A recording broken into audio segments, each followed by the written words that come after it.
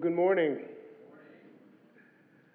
My name is Erwin Ince, and I serve as one of the pastors in our Grace DC network.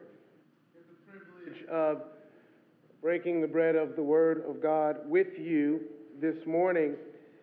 We've been doing a short, you're telling me something, Paul. Turn it on. Oh. How's this? All right.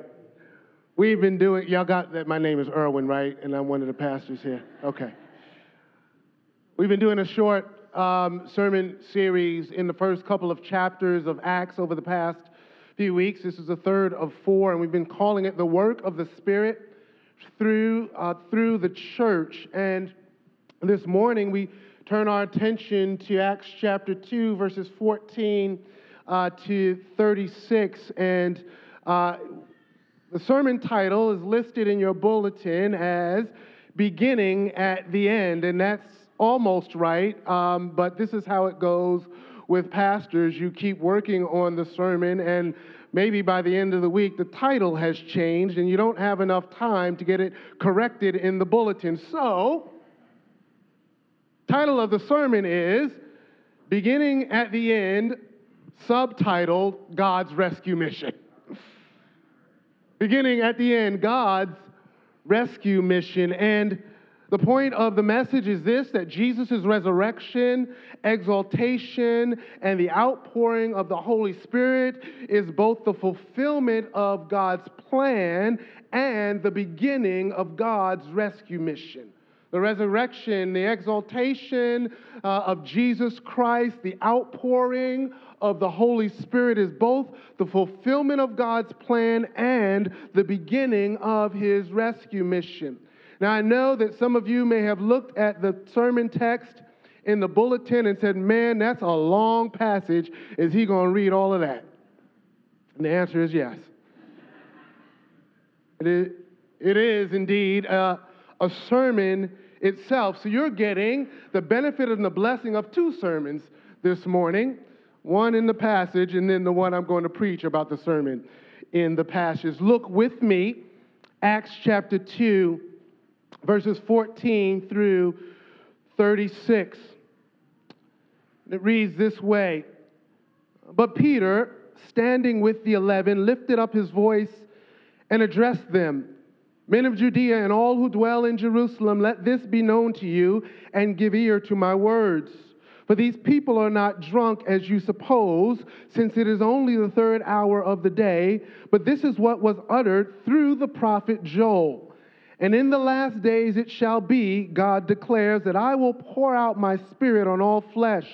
And your sons and your daughters shall prophesy, and your young men shall see visions, and your old men shall dream dreams. Even on my male servants and female servants in those days I will pour out my spirit, and they shall prophesy. And I will show wonders in the heavens above and signs on the earth below, blood and fire and vapor of smoke. The sun shall be turned to darkness and the moon to blood before the day of the Lord comes, the great and magnificent day. And it shall come to pass that everyone who calls upon the name of the Lord shall be saved. Men of Israel, hear these words. Jesus of Nazareth, a man attested to you by God with mighty works and wonders and signs that God did through him in your midst, as you yourselves know. This Jesus, delivered up according to the definite plan and foreknowledge of God, you crucified and killed by the hands of lawless men. God raised him up, loosing the pangs of death, because it was not possible for him to be held by it.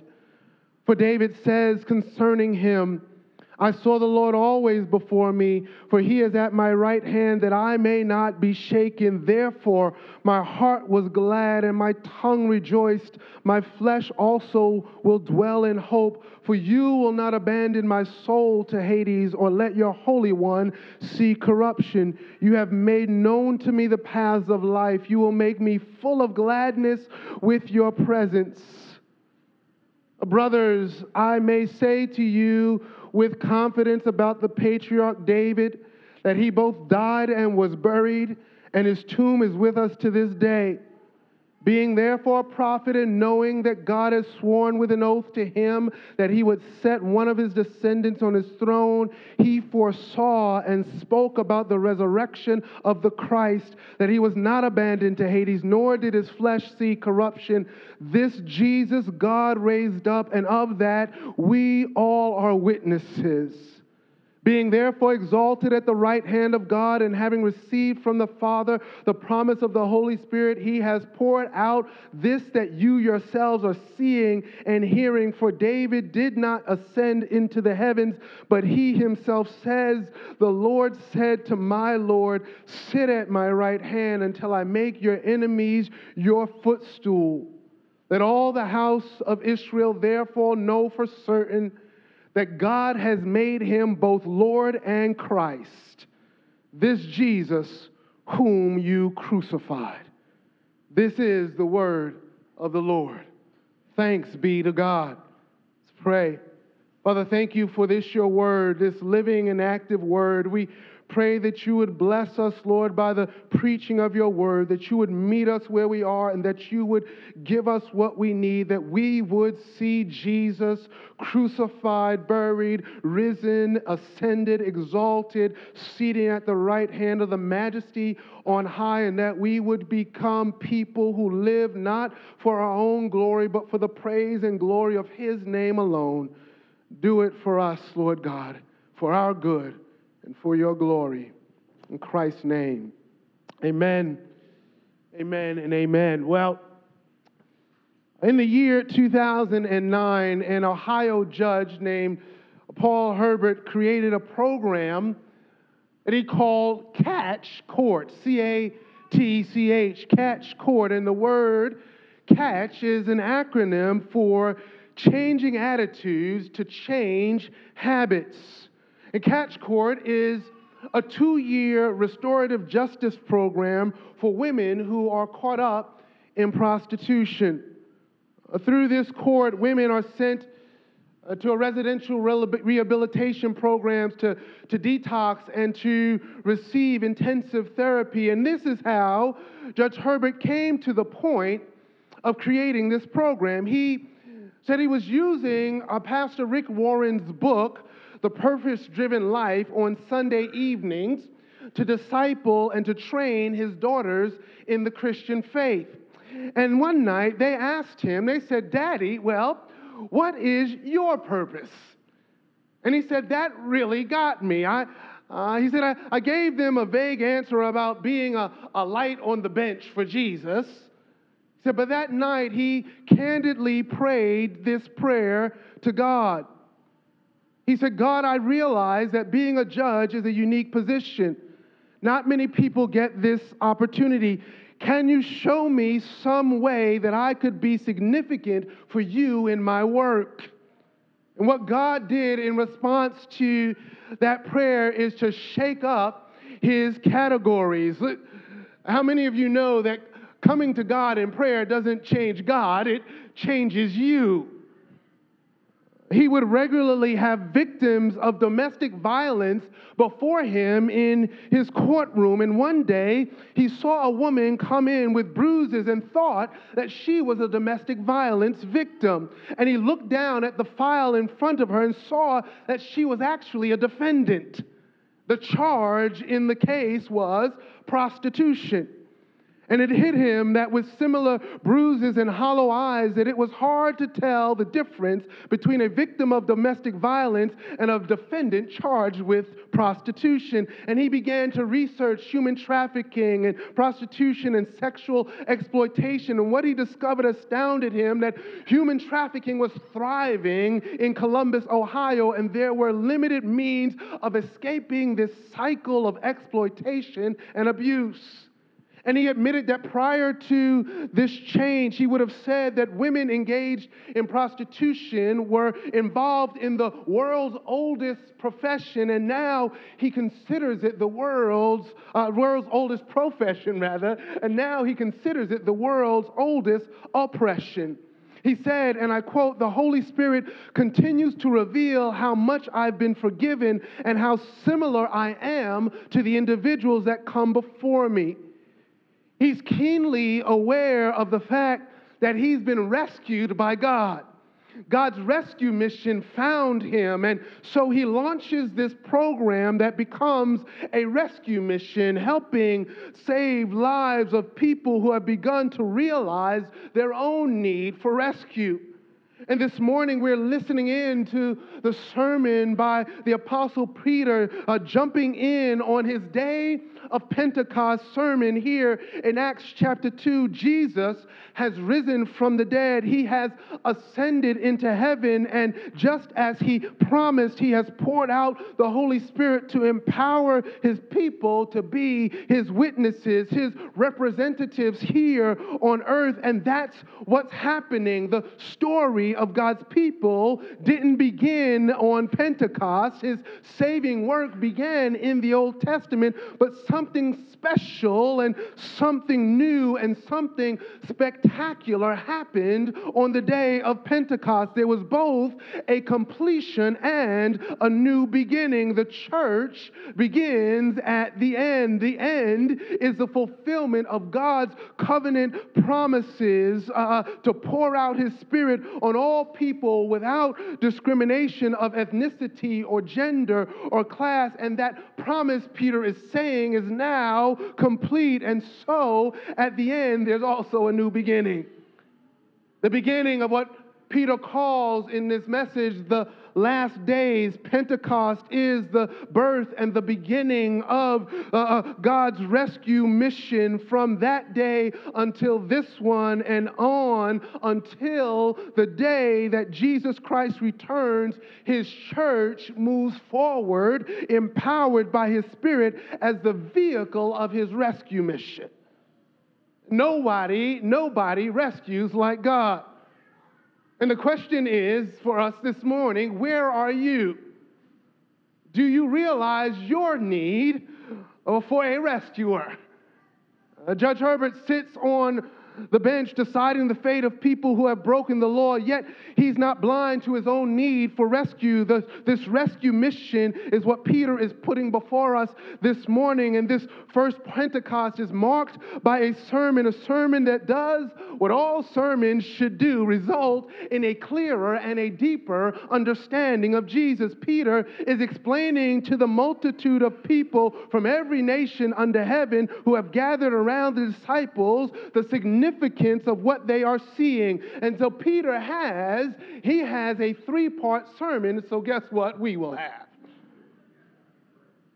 We got a three-part sermon. I've got 3 LPs to share with us this morning. He uses 3 Old Testament passages to show what now has begun as a result of what has been completed. We are going to talk about a lavish pouring from verses 14 to 21, loosened pangs from verses 22 to 32, and a lifted pedestal from verses 33 to 36. Lavish pouring, loosened pangs, and a lifted pedestal. And to make sure that we are clear on what I'm talking about in these 3 points, the lavish pouring is God's generous outpouring of the Holy Spirit on all who call upon the name of the Lord. The loosened pangs is God's conquest, his victory over death and sin in raising Jesus from the dead. And the lifted pedestal is the permanent presence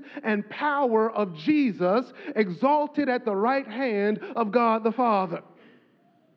Peter is front and center again. He stood up in the middle of the 120 disciples when it was time to appoint somebody to replace Judas Iscariot in Acts chapter 1. And now, after the Holy Spirit has been poured out on the disciples and they pour out into the street, miraculously speaking in other languages as they declare the mighty works of God, Peter stands up again and he lifts his voice and addresses the multitude multitude of people to explain what's been going on. We've just been told in the verses preceding how all these people are responding to this worship scene. They're hearing the disciples declare the mighty works of God in these different languages, and they respond with perplexity and cynicism. Luke said in verses 12 and 13 of Acts 2, and all were amazed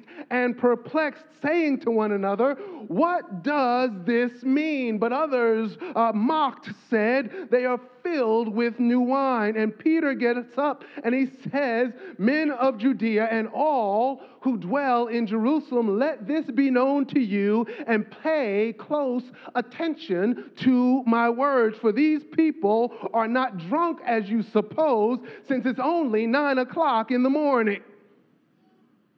Some people thought they had it figured out and attributed the Spirit's work to something sinful like drunkenness. And now it is certainly possible for a large group of people to be drunk at 9 o'clock in the morning, but Peter is setting the record straight. This is not drunkenness. This is the work of the Spirit of God.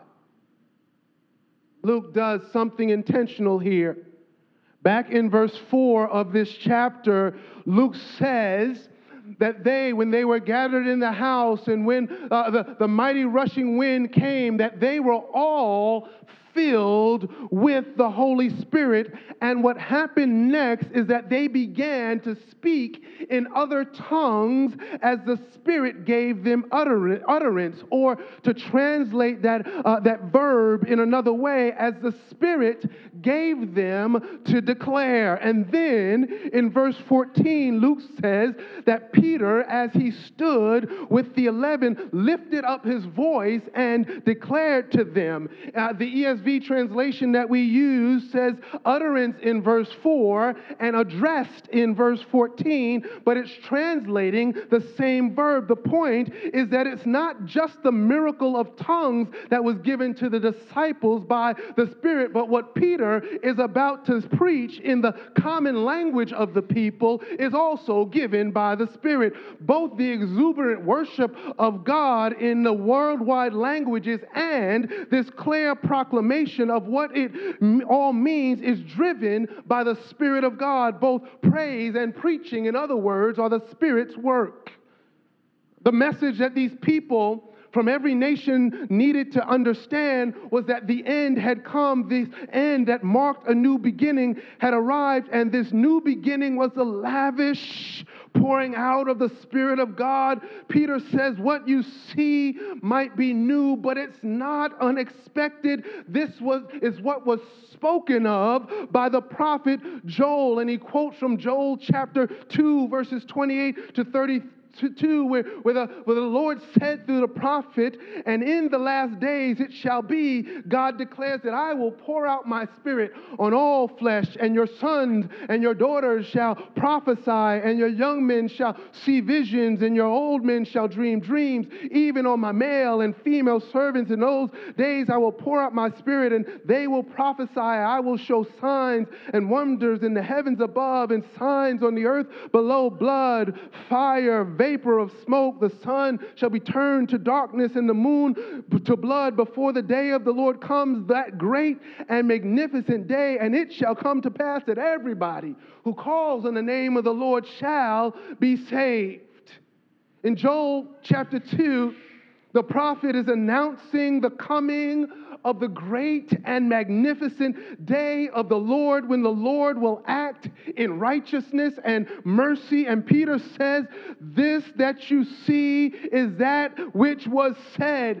Joel, if you read Joel chapter 2, you would see that Joel uses the word afterward, and Peter rightly interprets that to mean the last days. He's saying we are living in the last days right now, and guess what? We're still living in them. The sign that the last days have come is the pouring out of the Holy Spirit. And notice this, God says, "I will pour out my Spirit on all flesh." Now, all flesh is not a common word or a typical word in our everyday vernacular.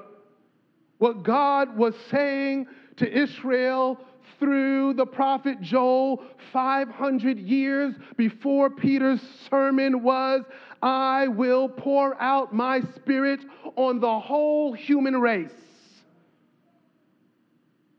What was Israel waiting for? What was it like to be in first century Jerusalem, having the promises of God in the prophets and waiting for them to be fulfilled, but not knowing how it was going to happen? N.T. Wright says it well in his commentary. He says it's only by imagining that world, a world where people were puzzling and praying over ancient texts to find or to try to find urgently needed meanings in times of great stress and sorrow, that we can understand how Peter could even think of launching into a great long quotation from the prophet Joel in order to explain the apparently confused babbling and shouting that was going on. He said, if I was asked by a crowd to explain why my friends and I appear to be behaving in a drunken fashion, I don't somehow think I would at once start quoting chunks of the Bible, even the New Testament. But Jerusalem was full of people who were eager for signs that maybe the people of Israel had at last arrived at their destination, even if it didn't look like they thought it was going to. Yes, says Peter, we got to the point where all that the brochure said is starting to come true. These are indeed the last days. I will pour out my Spirit on the whole human race, God says, sons, daughters, young, old, male, and female slaves. This pouring out is like the picture of a tropical rainstorm. My father's side of the family is from Trinidad in the Caribbean. I remember the first time I went to Trinidad during the rainy season. The sun could be out shining brightly in the heat of the day, and all of a sudden there'd be dark rain clouds and a torrential rainpour, and everything got wet. And then as quickly as it came, the clouds would be gone. The imagery from Joel is like that tropical storm. There is an abundance of the Spirit poured out. It's illustrating the generosity of God's gift of the Holy Spirit. And who gets wet? Upon who does this downpour come? Everybody who calls on the name of the Lord. You can't call on the name of the Lord and not get wet. What does it mean to be a part of this lavish outpouring? I will pour out my Spirit, the Lord says in verse 18, and they shall prophesy. I'm a quote from another one of my Anglican brothers, John Stott. I think he's right when he quotes from the reformer Martin Luther in his commentary by saying, prophesying, visions, and dreams are all one thing. That is the universal gift. The Spirit will lead to a universal ministry. Prophecy in that sense, all of God's people are now prophets, just as all are priests and kings. So we understand prophecy here as the knowledge of God through Christ that the Holy Spirit kindles to make burn through the word of the gospel. In fact, it is this universal knowledge of God through Christ by the Spirit that is the foundation of the universal commission to witness. Because we know Him, we must make Him known. You get it?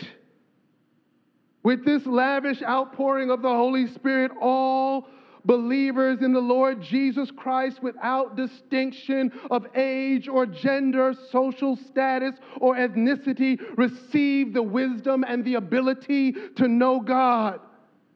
That is the day that Moses hoped for in Numbers chapter 11 when he said to the Lord, listen, I can't bear this burden you've given me to be leading all this people. Moses actually said, Lord, just kill me right now.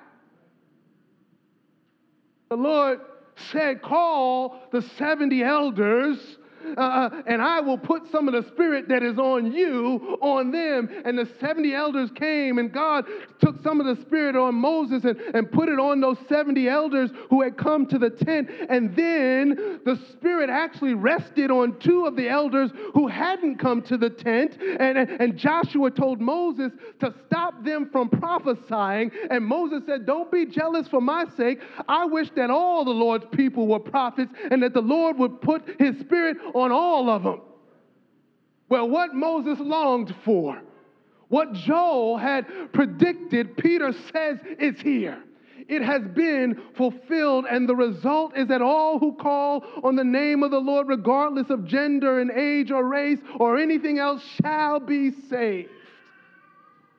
And listen, to be saved doesn't just mean you get your ticket punched to heaven. It means knowing God's rescuing power, the power that is revealed in Jesus that anticipates in the present time God's great final act of deliverance. Do you know God's rescuing power? Have you experienced his deliverance from your disordered obsession with yourself?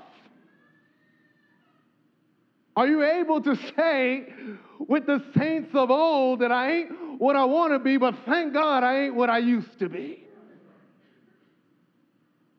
Lavish outpouring is great news. It was necessary for them to understand that this is what the Lord does for all who call on his name, and it's necessary for us to understand and constantly be reminded that God hasn't discriminated. If you trust in Jesus Christ, you've been given his spirit, you know him, and you're able to make him known. As important that is as it is to know and remember, Peter doesn't stop there. It's not enough to know that the Spirit has been poured out. It's necessary to know why and how it came to be. So he explains why this lavish pouring came. It came because of the loosened pangs. It came because of the resurrection of Jesus Christ. His message in verses 22 to 24 is that this is happening because of what God did through Jesus Christ. He gets specific. Jesus the Nazarene, the one from Nazareth who was attested to you by God. In other words, God proved what kind of man he was by mighty works and signs and wonders that God did through him, as you yourselves know, Peter says. Peter didn't feel any need to verify that Jesus had done miraculous and mighty things. There were enough people among the multitude who had been gathered who could attest to that fact. What he does need to clarify is what happened to Jesus was God's plan all along. Jesus had told his disciples on several occasions that he would be delivered over into the hands of men who would beat him and scourge him and crucify him. And Peter points the arrow right at the crowd and says, "You killed him." Having him crucified by the hands of lawless men. But when Jesus hung on that cross, battered and bloodied and crying out, my God, why have you forsaken me?" It was no accident. That was not the picture of the victory of evil and injustice. It was nothing less, Peter is saying, than the definite plan of God. They were guilty of putting Jesus to death, but what happened was not an accident of history. Jesus was delivered up into the hands of lawless men according to the definite plan and foreknowledge of God. And Peter lets them know they didn't know who they were dealing with. They thought it was over when Jesus died. They thought that when the crowd shouted, "Crucify him," that was the end, but it was only the beginning. God was going to get the glory. God was going to glorify himself by glorifying Jesus. Peter says God raised him up, loosening the pangs of death because it was impossible for him to be held by it. Why was it impossible for death to have the final say over Jesus? Why is that? Let me come at it this way. Anybody in here have let me ask you, anybody in here an older sibling? Yeah. That means you got younger siblings, and you know that the job of younger siblings is to annoy and pester older siblings. You have experienced that, real life and in color. Well, in our household, we have 4 children, but 3 of them are boys. And our 2 oldest siblings, our 2 oldest sons are 4 years apart. And then there's about an 8-year gap between boy number 2 and boy number 3, whom you all know here as Jeremiah. And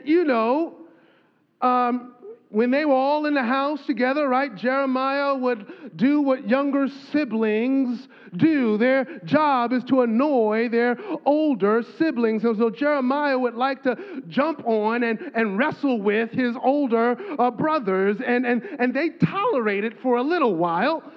But as soon as they got tired of his jumping on them and bothering them, they'd just hold him down till he couldn't move. And they wouldn't let him go until he promised that he was going to stop messing with them. But listen, Jeremiah knew that he had a trump card in his back pocket. And all he'd have to do is call me Daddy and say that his brothers are messing with him. And he called me because he knew that not only did he know that I was in charge, but he knew that they knew that I was in charge, and that if I said that they had to let him go, they had to let him go. Here's the deal. Peter is like, y'all thought death had something to say in this thing. Y'all thought death had some authority over Jesus. You didn't know who his daddy was. You didn't know that all God had to do was say, let him go, and he had to let him go. God's glory and his power and his might trumps everything. God was running this show all along, Peter says. Death was trying to hold Jesus down, but it was impossibly pulled because everyone and everything, including death, has to listen to God. Quotes from Psalm 16 to make the point that the scriptures already told you that death would have to let Jesus go, because it says, David says concerning him, I saw the Lord always before me, for he is at my right hand, that I may not be shaken. Therefore my heart was glad and my whole being rejoices. My flesh will also dwell in hope, for you will not abandon my soul to Hades, or let your Holy One see corruption. And Peter says David wasn't talking about himself. He said, I can tell you this with confidence, that he died and he was buried. We know where his tomb is. We could go see it. To this day, his flesh saw corruption and decay. But David was talking beforehand about the resurrection of Christ. This Jesus, Peter says in verse 32, God raised up, and of that we all are witnesses. All these folk you all think are drunk and are full of praise because they are witnesses to the resurrection of Jesus, the man from Nazareth. Y'all are only witnesses to his death, so you don't get our praise. Do we really get this? Has it really sunk in for you that in Jesus Christ is the defeat of death? Death is more powerful than anything except God. Death is pervasive. That is, it places everyone in its grip. And when the impact of death hits us, it is rarely the case that we want it to come. Death is often personified in the Bible as an enemy that we are all afraid of and powerless to fight. Not a week goes by when we do not experience the reality of death. You cannot turn on the TV and hear in the news one week where you don't hear about people getting shot or some tragedy, or even listen, even if it's not the loss of life we experience, we are always being confronted with losses that remind us that this world is broken. And into all that brokenness, into all that pervasive reality of death, comes the reality that it was impossible for Jesus to be held by death. And because it was impossible for death to hold him down, because he got up from the grave at the crack of dawn on that first Easter Sunday morning, he has become our hope for life. In him we join in the defeat of death. We partake of his glorious life. They needed to know the same thing that we need to know. The resurrection of Jesus Christ set God's rescue mission into full effect. They were guilty. Peter said, y'all crucified him. This is a corporate you all. How many of these people were there when Pilate said he was going to release Jesus and the crowd responded, crucify him? We don't know, but Peter doesn't leave anybody out. They were all guilty and in need of rescue. They needed the resurrection to happen. They needed the pangs of death to be loosed for Jesus if they weren't going to be left in their guilt. And listen, until Peter said this, they weren't even aware of their guilt before God. There's no indication that they had a problem with Jesus being put to death, and that's just like some of us. Having no sense of our guilt before God.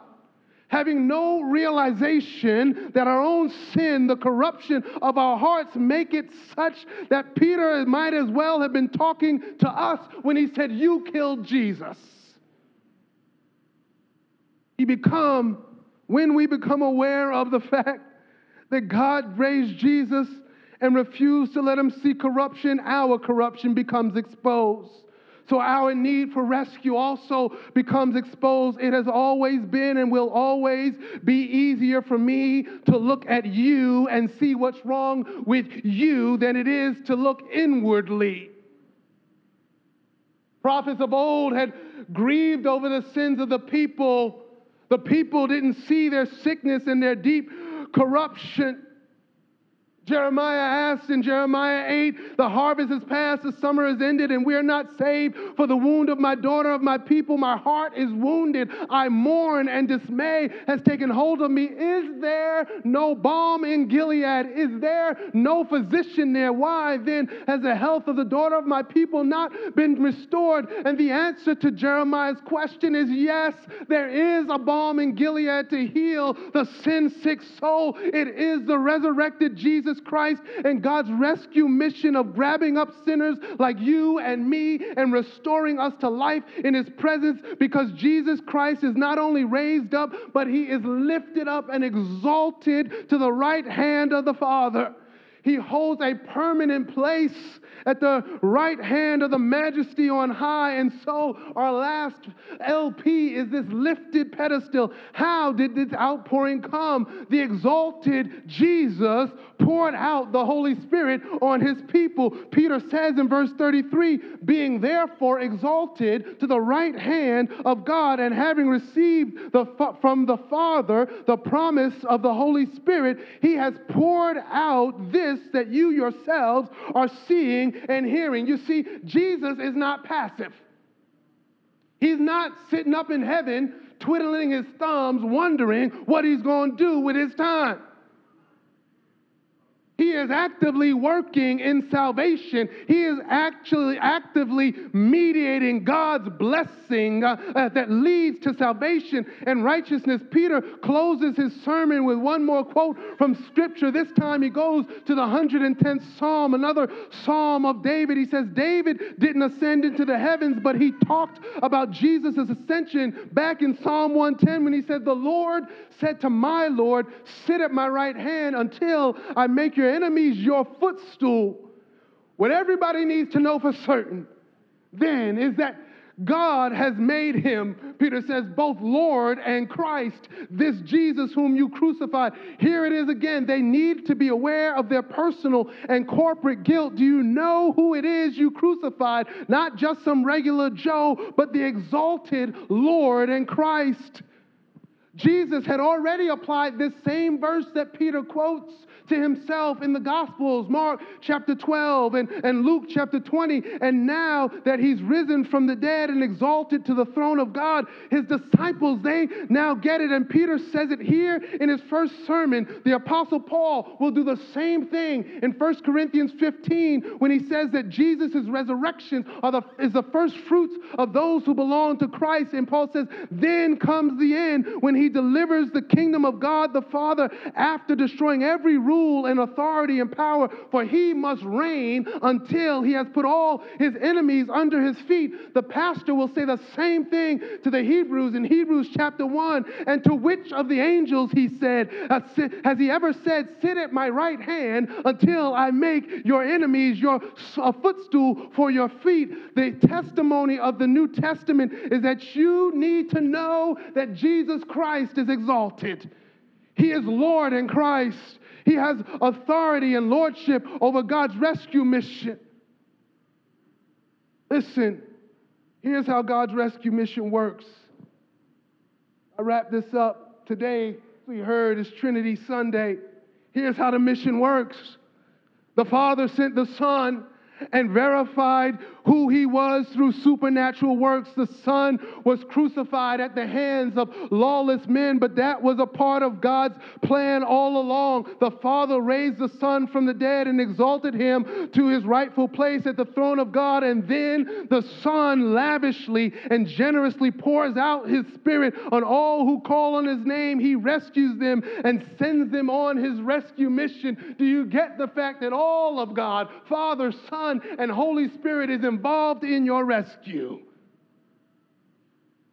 Peter clarifies that you cannot think about God's work without thinking about Jesus.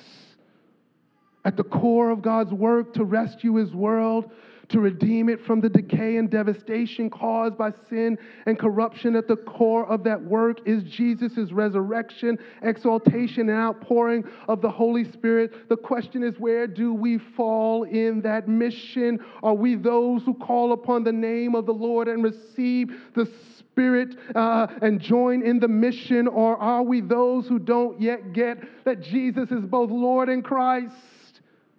Let everybody know, Peter says, that Jesus of Nazareth is Lord and Christ. This was Peter's take-home point, the one that Joel was talking about when he said, everyone who calls on the name of the Lord will be saved. That Lord is Jesus of Nazareth, and with the pouring out of his Spirit comes the beginning of the end. Listen, here's the deal.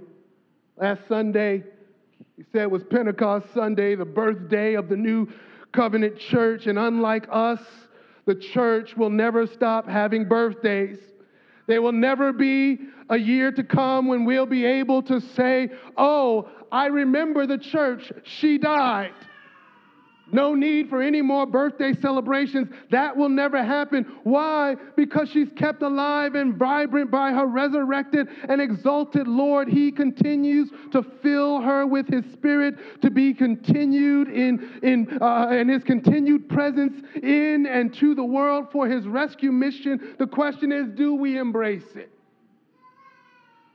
Listen, we talk a lot about in the church and in the culture about being a woke church. Being woke. And what we usually mean is waking up to the reality of systemic injustice and oppression and racism and the like, that the church has been asleep about those things. And yes, that's right. But listen, the wokeness that Peter starts with and the wokeness that we need if we're going to be really woke is to know that Jesus is Lord and Christ, and that we all stand guilty before him and need his rescuing power to come upon us. Any other wokeness doesn't really matter till we get that one. So, Listen, God is committed to his rescue mission. God rescues sinners. We'll see that next week as we wrap up this sermon series. But listen, he rescues then and he rescues now. And the Spirit said then and the Spirit says now, do you see your need for his rescue? Have you come to know that Jesus Christ is Lord and he is exalted? If so, it is for your praise, for the praise of God. If not, I will say to you, listen, don't wait another minute. Turn to the Lord and receive his salvation. Receive his rescue. Find yourself in his catch court. You might be his for the remainder of your days. Let's pray. Father, thank you that you are the one who saves, that everyone who calls on the name of the Lord shall be saved. We pray, Lord God, that you would do your saving work in us, through us, and among us, and that we would be people, again, who live for the glory and praise of Jesus Christ. Amen, amen, and amen.